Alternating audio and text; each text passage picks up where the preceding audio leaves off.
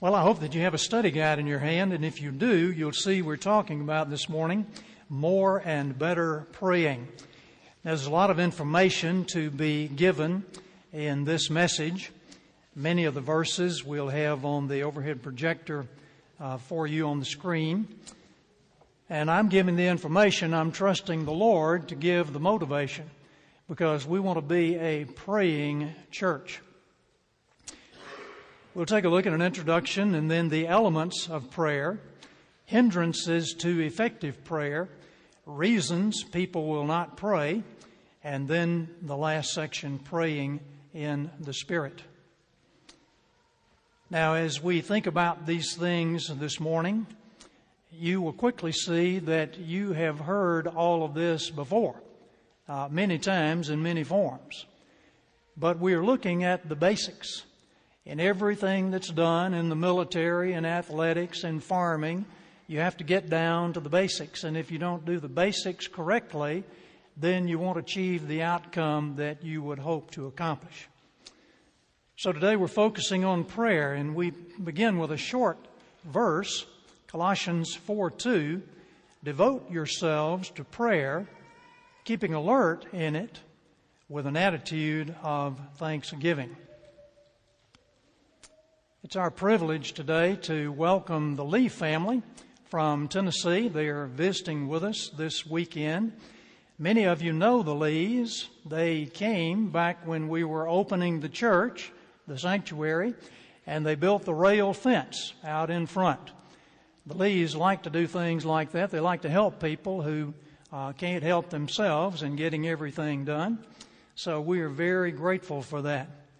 Back in 1999, I was desperately praying that we might sell our place in Alabama so that we could move to Texas. We felt the Lord had called us to come here and minister. So I was praying diligently that God would help us with that process. But the only problem was every time somebody came to look at the house, Yvonne and Lucy would go out behind the big oak tree and start crying and praying that they wouldn't buy it. And they didn't buy it, not even when we had a contract on the place. The thing defaulted and they didn't buy the house. No one bought the house, although many people came to look at the house. So I was wondering what to do, and one day I was out working on a drainage system in the two-story house, and Tom Lee and his son Jordan drove up to help me out with that project. And as we were down on our hands and knees working, I began thinking about a possibility of what a great thing it would be if the Lees would come out and live in that house and be hosts of a retreat facility where city folks could come out to the farm and be taught by the Lees all about God's creation and just take a day of rest or a week and find out what's going on out in the country. So I presented that challenge to Tom in coming days, and Tom and Sherry and all their sons and daughters accepted the challenge, and thus began an 11-year ministry to many people who came to the Shoal Creek Valley retreat facility.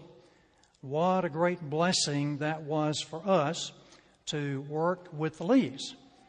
And the Lord is still working in their lives and in our lives after the tornado. And I've asked them if they would share some of the things that God has been doing in their lives after our covered dish luncheon. So I trust that you will be here for that, because it's amazing the way God answers prayer. All of us could give testimony to that, but when you see how the pieces of the puzzle are fitting together, it's just incredible what God is doing. And we give Him the praise and the glory. We'll think about some things maybe He did back in Alabama and what He continues to do in the work of His kingdom in the hills of Tennessee. Now, prayer is the language of the kingdom. It won't always be the language of the kingdom, but it is the language of the kingdom now. One day there won't be any more prayer.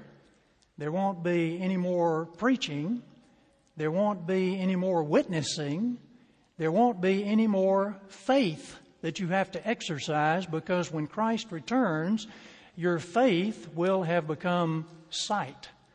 But right now, prayer is the language of the kingdom. So we want to be well skilled in speaking that language so that we can communicate in the way that God has taught us to in the Scripture. Now, we're thinking this morning about a conflict that we're living in now. When that war is over, everything will be changed. But right now, there is a spiritual war going on, and we are part of it. There's a conflict between good and evil.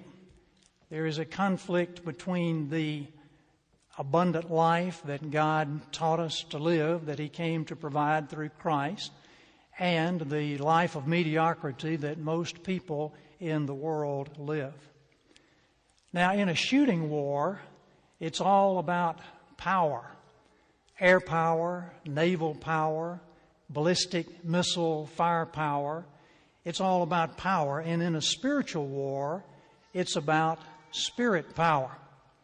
If you attend First Light, you've probably heard John Piper on a DVD remind us that you cannot know what prayer is unless you know that life is war. It is a spiritual war. And prayer is one of our best weapons with which to fight that battle. But we need the power. Ephesians 1:19 and 20, that you may know what is the exceeding greatness of His power toward us who believe, according to the working of His mighty power, which He worked in Christ when He raised Him from the dead and seated Him at His right hand in heavenly places.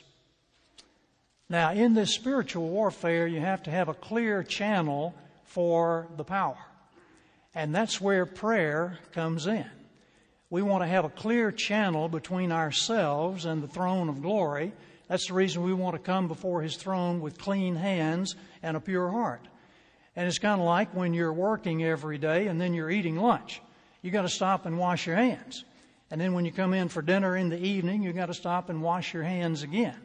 And we want to be about that process of confessing our sin, keeping short accounts with Him. So if you've come this morning and you need power, here's the place to get it. Spirit power coming through prayer. When you think of it, we usually do more of everything else than pray, don't we? Hurry and worry and scheming and all kinds of things other than pray. But God says, ask and you shall receive. Seek and you shall find. Knock and the door shall be opened to you. That's one reason I think today the church is running lean on power. There's not a lot of prayer, effective prayer. But we don't want that to be true of the Lord's body here. We want to be powerful in the work as channels of His blessing and what He has called us to do. We want to be a means for His glory. Now, the enemy of our souls is a military strategist. We've talked about that before. There's a lot about military warfare in the Bible. And he knows that if he can cut off the supply line, then we will be ineffective in the war. So he likes to cut off prayer because, in a sense, that is our supply line. Let's begin with the elements of prayer. This is something that you know, but we need reminders. In the Bible, we're given many promises about what God will do. Then we're given a lot of facts in Scripture about what He already has done or what He is doing now. And as we review His mighty works and His marvelous acts that He has done, that strengthens our faith. That's one reason it's good to keep a Thanksgiving list, where every Thanksgiving or ever so often you go back over your list and you see what all God is doing in your life and you praise Him for it. That is a part of prayer as well. So the facts that we see in the Bible call for praise and thanksgiving. Promises demand claiming so that we can turn the promises into more mighty acts and wondrous works.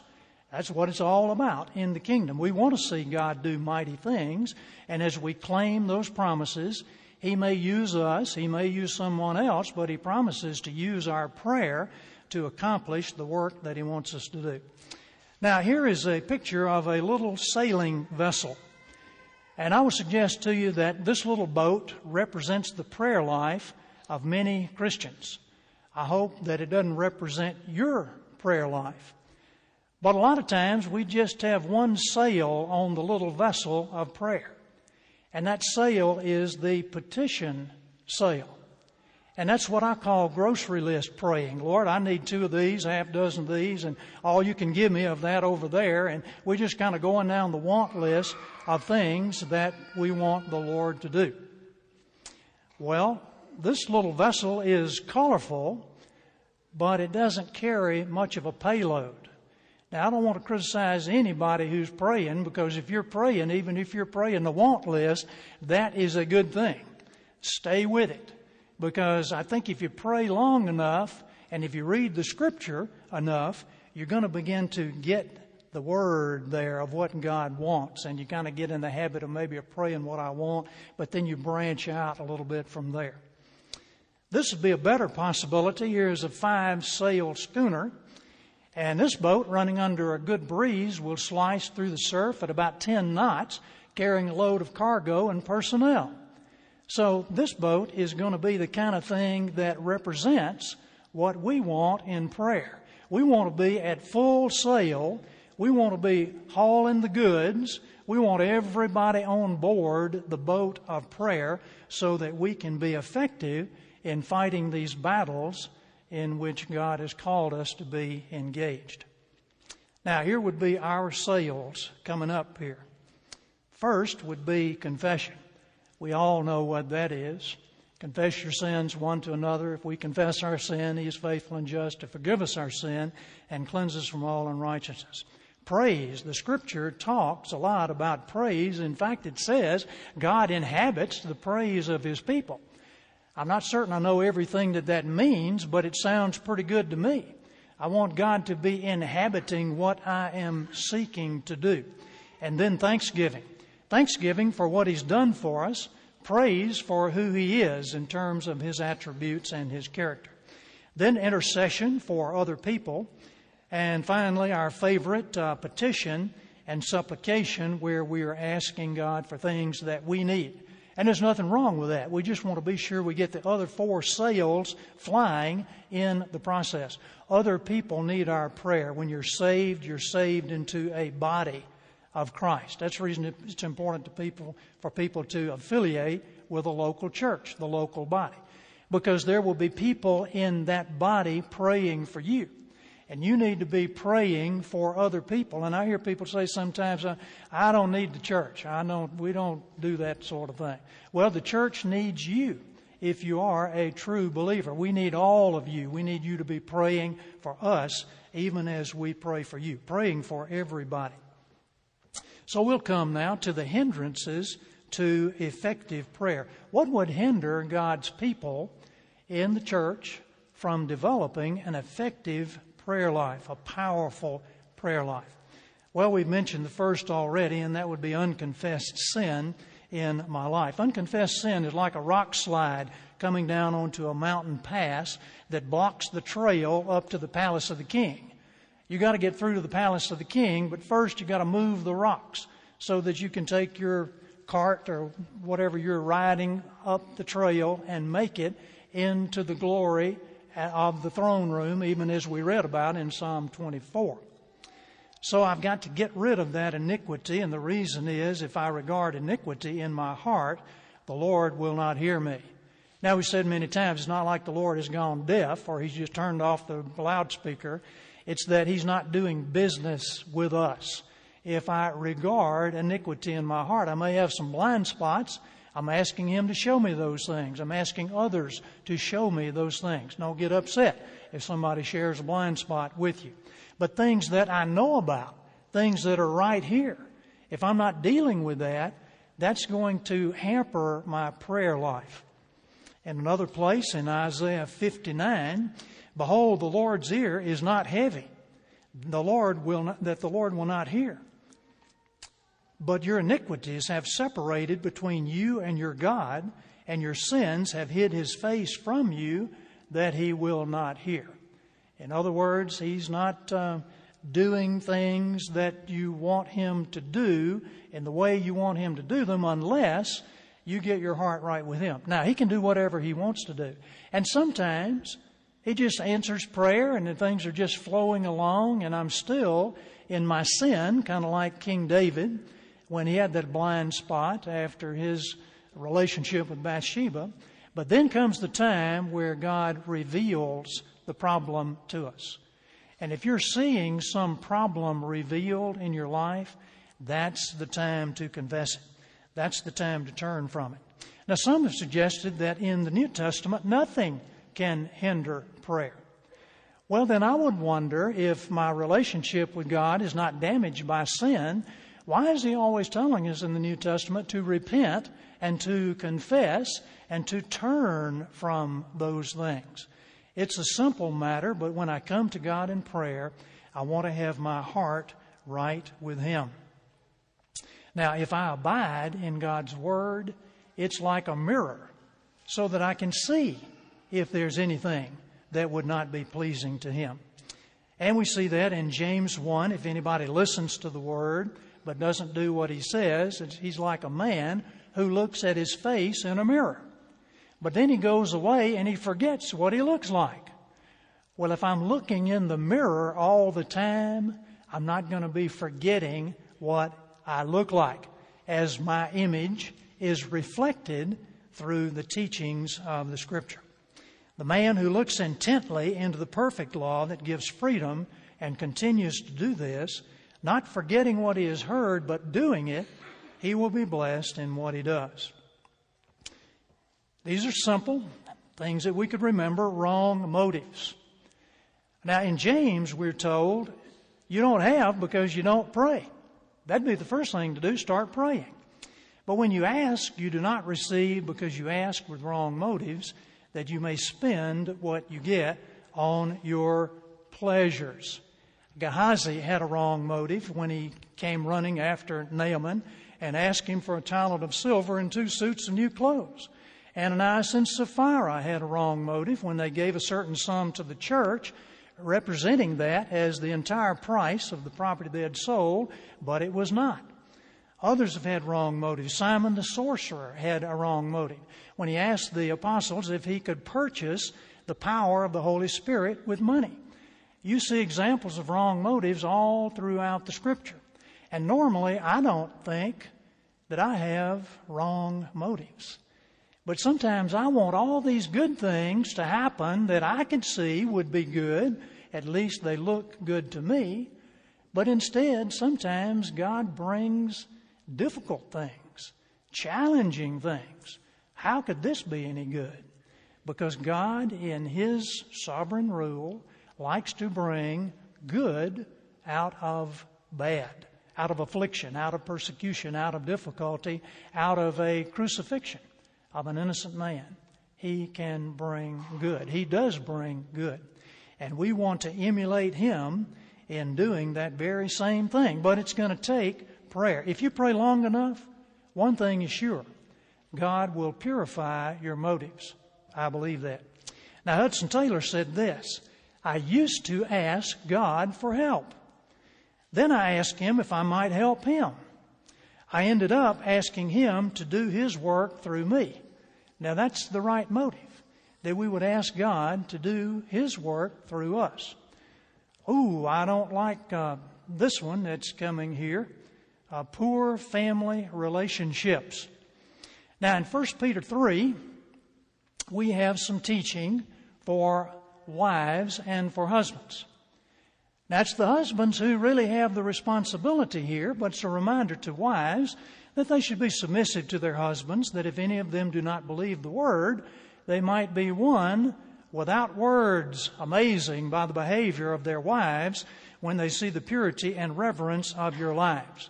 But now, men, 7 verses down in the passage, we get right down to business on prayer. And here is what it says: Husbands, likewise, live with your wives in an understanding way, giving honor to the wife as to the weaker vessel, as being heirs together of the grace of life, that your prayers may not be hindered. Is she weaker physically? You seen any of those Russian lady basketball players? Is she weaker mentally? I don't think so. She has placed herself in a weaker position, in the subordinate position of being submissive to her husband.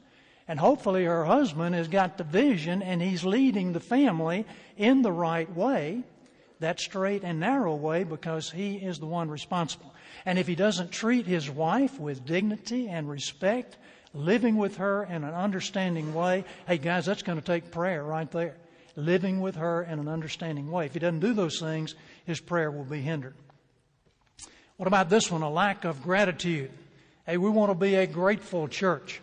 Be anxious for nothing, but in everything by prayer and supplication with thanksgiving, let your request be made known to God. Now wait a minute, somebody said. You're telling me I got to be thankful before I even get the stuff I ask for? Usually it's the other way around. I might be thankful if I get everything I had on my want list, but be thankful ahead of time. You telling me that? No, I'm not telling you that. God is telling you that. We want to have a grateful spirit for whatever God is doing. Paul said, I've learned how to be abased and I've learned how to abound.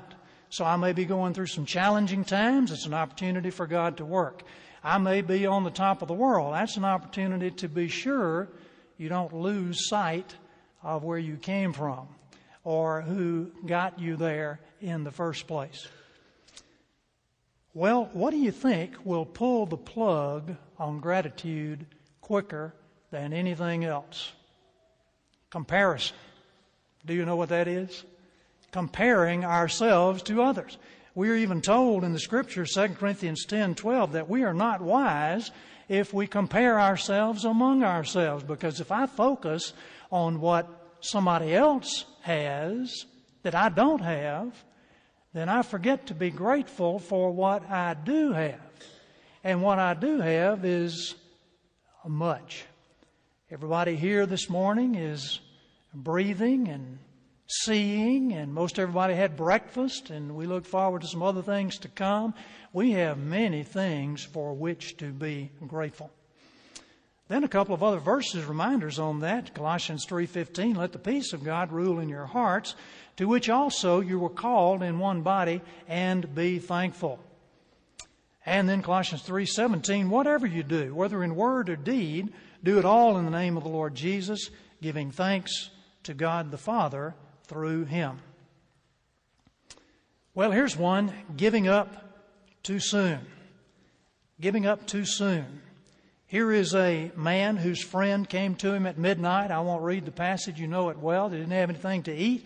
He went to his neighbor's house, started knocking on the door. His neighbor was asleep. Called out of the upstairs bedroom window, I suppose, hey, don't bother me. We're going to bed in here. But what did the guy do? He just kept on knocking until finally, because of his importunity, his persistence, the neighbor came down and gave him all he wanted if he can just get the guy calmed down and back over to his house and take care of whatever he was asking for there. Then the other passage, here's a widow lady, and every day she's coming down to the judge's office and she is just wearing him out.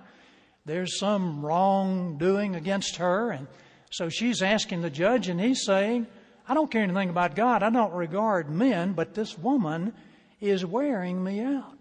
She is annoying me, so I will give her what she wants. And then there's the analogy, and shall not God avenge His elect, which cry day and night unto Him, though He bear along with them?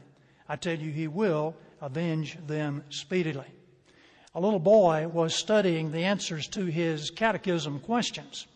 And so the question was asked, what is the chief end of man? He said the chief end of man is to glorify God and annoy Him forever. So that's exactly a pretty good question. Because God is not annoyed when we come to Him in prayer. And when we come to Him over and over, to Him, it's enjoyment, not annoyment. Because He sees, if we could coin that word, He sees that we realize our inadequacy and our dependence upon Him. We're speaking to Him in the language of the kingdom, and He likes that. So don't worry. I've heard people say, well, you pray about it, and then you pray about it again after that. That shows you don't have faith that He was going to answer the first time. That's not the biblical routine of things here. It's not the biblical model that we have. Well, I could probably pray a little better, and I wouldn't be giving up if I understood how prayer works. Can you tell me how it works? Well, I don't know exactly how it works. But I don't know exactly how those light bulbs work. I'm told that every second passing through the filament of one of those bulbs, there are a million trillion electrons passing through that filament every second. Somebody looking up there to see if they're still passing through. Yep, they're still passing through. How does that happen? I don't know. I don't understand how that happens. But I don't make the measure of my understanding the limit of what I believe and what I practice. Because every day I turn on the light, and the light comes on and serves its purpose. And I can't tell you how it does it, but prayer's the same way. Every day I pray, and God does what He promises He will do. Not always at the time I ask Him to do it. So how does prayer work? As we study the Bible, we see more about what's there, and we understand more of God's purposes, and then we'll probably never know exactly how it works. Reasons people will not pray. We'll hit these pretty quickly because you'll recognize some of them. Not desperate enough. A desperate man will do desperate deeds, and sometimes we really need to get on our knees and cry out to Him. Not desperate enough yet. Yvonne and I were down on Galveston Beach in 1976. We didn't go down there for fun and sun. Yvonne was going to a medical doctor in Houston, a friend of her family's, and she was experiencing some difficulties as a young bride, and we'd been to the doctor, and then we'd been to another doctor, and the doctor said, well, we can give you some pills and this and that, but we don't know what's going on exactly. And they suggested a few things, but it kept going on. And it was a challenge. Now, I grew up thinking if you have some problem, you go to the doctor. And, of course, you pray. But if the doctor can't help you, then that's not a good sign. Of course, you're left to prayer. But I just was thinking, as a young husband, the doctors are not doing anything for me. So that night that we spent the night down in Galveston, I was out on the beach. And I just started praying, walking up and down the beach at night. And I prayed all night long that night, the first of several times, because I needed to get through to the Lord. Now, what do? Just repeat the same things over and over and over again? No, I was praying everything I had memorized, everything I could remember in the Scripture, everything that I could remember from what we had read during that day. You pray according to what God lays on your heart, but you want to have something there that He can use. Now, number two, here's the passage here. Was Christ ever desperate? Now, He wasn't desperate in the sense that He had no hope, but have you ever been sweating blood over something in the Garden of Gethsemane? I'd say that's pretty tough times, but it says in the days of His flesh, Jesus offered up prayers and supplication with loud crying and tears to Him who was able to save Him from death.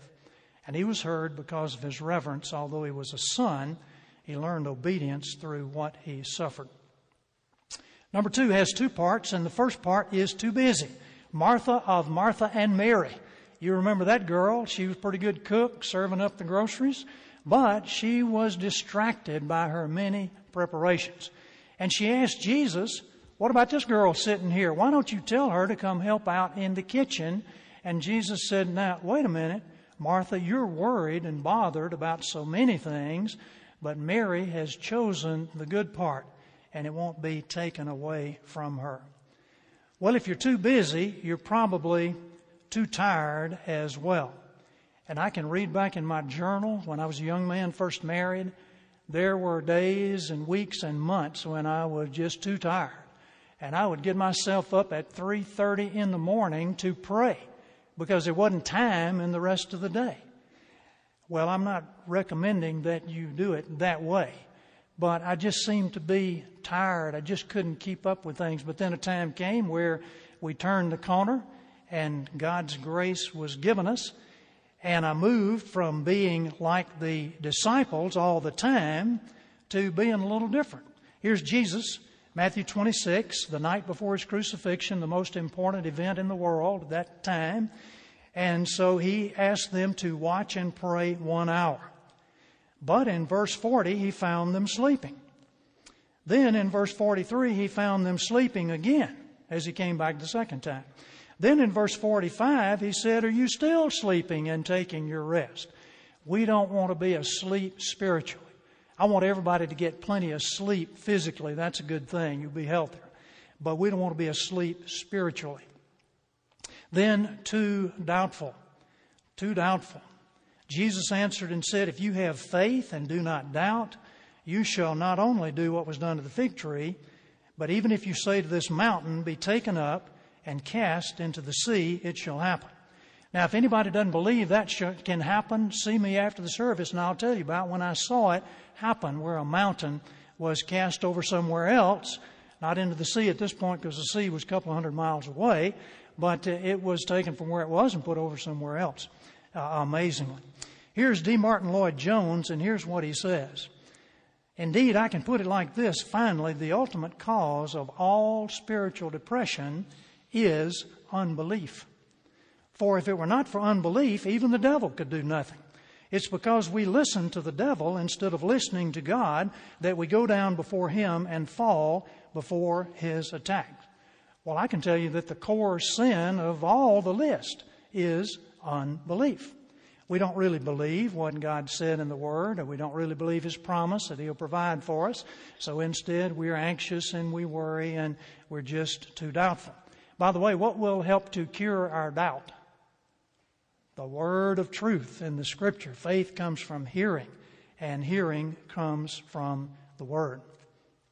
Then number 3, I don't know how. The disciples came to Jesus and they said, "Lord, teach us to pray." And He said, when you pray, do it like this. Now everybody go through this prayer with me. Just join right in. Here we go. "Our Father, which art in heaven, hallowed be thy name. Thy kingdom come, thy will be done in earth as it is in heaven. Give us this day our daily bread, and forgive us our debts as we forgive our debtors. And lead us not into temptation, but deliver us from evil. For thine is the kingdom and the power and the glory forever. Amen." Anybody still doesn't know how to pray? Now look, it's kind of like swimming. To learn how to swim, you got to get in the water. And it may be hard to do when you first get in there. You may think you're going to drown, but that's how you learn to swim. Hopefully you got somebody giving you instruction, and that's good in prayer too. But here's the way we pray, and this is how God told us to do it. If you don't know what to say, get into the Scripture. Pray through the fruit of the Spirit. Pray through the Lord's Prayer. Pray through the Ten Commandments, if you like. Pray through 1 Corinthians 13 kind of love, that God would give you that kind of love. Pray through the Beatitudes in Matthew 5. There are many things in the Scripture. The book of Psalms. You can emulate the prayers of the psalmist. Well, here's number 4. Don't care. Just don't care to pray. Don't care what happens. Oh, I go to church. I got my fire insurance, but I don't care to invest time in prayer. Here's the rich man who tore down his barns and built bigger ones, and then he told himself, "I've got all the goods laid up. I will eat, drink, and be merry." He just didn't care about anybody else, about spiritual things, and God called him a fool because that night his soul was required of him. Now, I know we care because I hear people praying for other people, but we want to care more and more and more. And the way to do that is to invest more time with Christ because He is a very caring person. Then the next one is, the last one, looking for an easier way. I can tell you that prayer is hard work. Jesus was teaching one day, and He said, "He who eats my flesh and drinks my blood abides in me, and I in him. Now we know that the flesh profits nothing and the Spirit gives life. So I think he's talking about being truly and intimately, spiritually connected with Him. But some guys heard it and they said, ooh, this is a difficult statement. Who can listen to it? Who can hear it? And some of them turned and went the other direction. Well, why did they go the other direction? We learned about that this morning. Maybe it was temporary, but maybe they just didn't have the Holy Spirit in their heart. Maybe they just didn't get the effectual call. Maybe they weren't really followers, true disciples of Christ. Some people will be offended by what the Scripture says. There's no easy way. Christ said, strive to enter through the narrow gate. Now, quickly, we want to answer the question in this last section, what does it mean to pray in the Spirit? I don't think you have this on your study guide. We didn't have room for that, but we want to say just a brief word about it. What does it mean to pray in the Spirit? We see that in Scripture, praying always with all prayer and supplication in the Spirit in Ephesians 6:18, and then in Jude verse 20. But you, beloved, building yourselves up on your most holy faith, praying in the Holy Spirit. There are two things we need to consider. The Spirit of the person who's doing the praying and the Spirit of God who activates us to pray and enables us to pray what is consistent with God's will. You remember Jesus ever lives to make intercession for us. And then we're told that we don't know how to pray, but the Spirit helps us in our weakness. The Spirit Himself intercedes for us with groanings too deep for words. And He searches hearts to know what is the mind of the Spirit. And He who searches hearts knows what is the mind of the Spirit, because the Spirit intercedes for the saints according to the will of God. And the Holy Spirit knows the will of God. He is the third person of the Trinity. So He can help us to pray according to the will of God. Not just according to my own motive, but according to the will of God. There's nothing mystical about this. Praying in the Spirit means that the Holy Spirit connects with my spirit and stirs my heart to pray according to His will.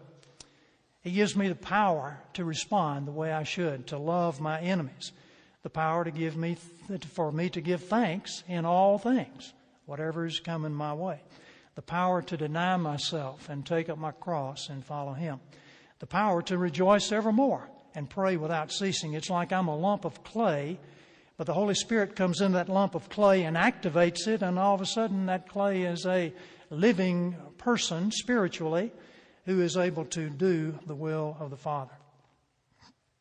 We're told in Ephesians 5:18, do not be drunk with wine where is in excess, but be filled with the Spirit. That means that I just place myself under Christ's control. When I become a Christian, I get God's Spirit, but I want to be filled with His Spirit every day. I want Him to have all of me, as well as myself having all of Him. So we're commanded to pray to God and none other. After this manner pray, Our Father, which art in heaven. Thou shalt have no other gods before me. We're told to pray through Christ and in His name. There's one God and one mediator between God and man, the man Christ Jesus.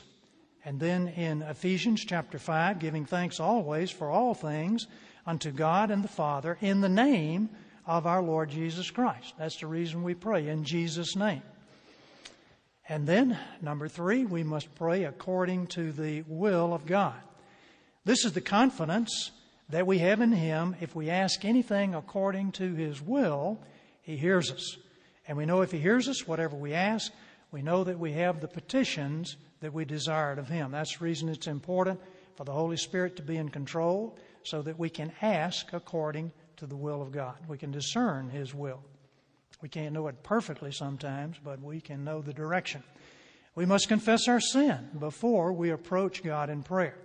We have already read this one in Psalm 24. We've got to have clean hands and a pure heart. We don't want to lift up our soul deceitfully or in vanity. Then the New Testament, draw nigh to God. He'll draw nigh to you. Cleanse your hands. Purify your hearts.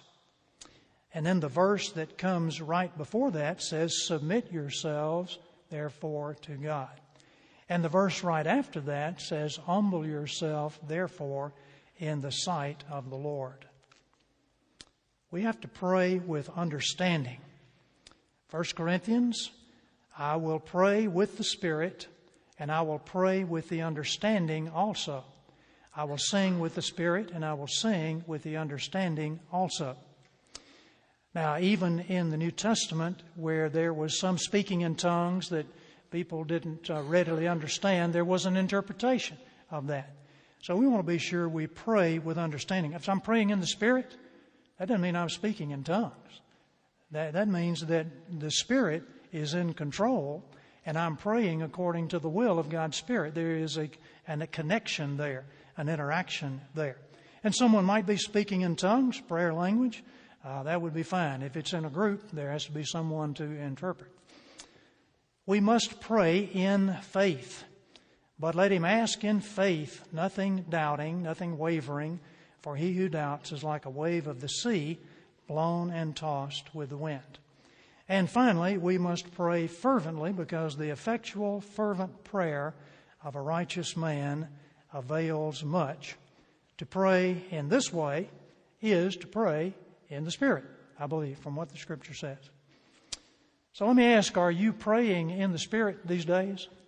Are you connected with God's Spirit?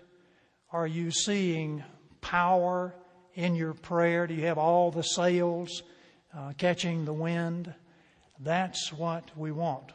Of course, to be able to pray in the Spirit, you've got to have the Spirit.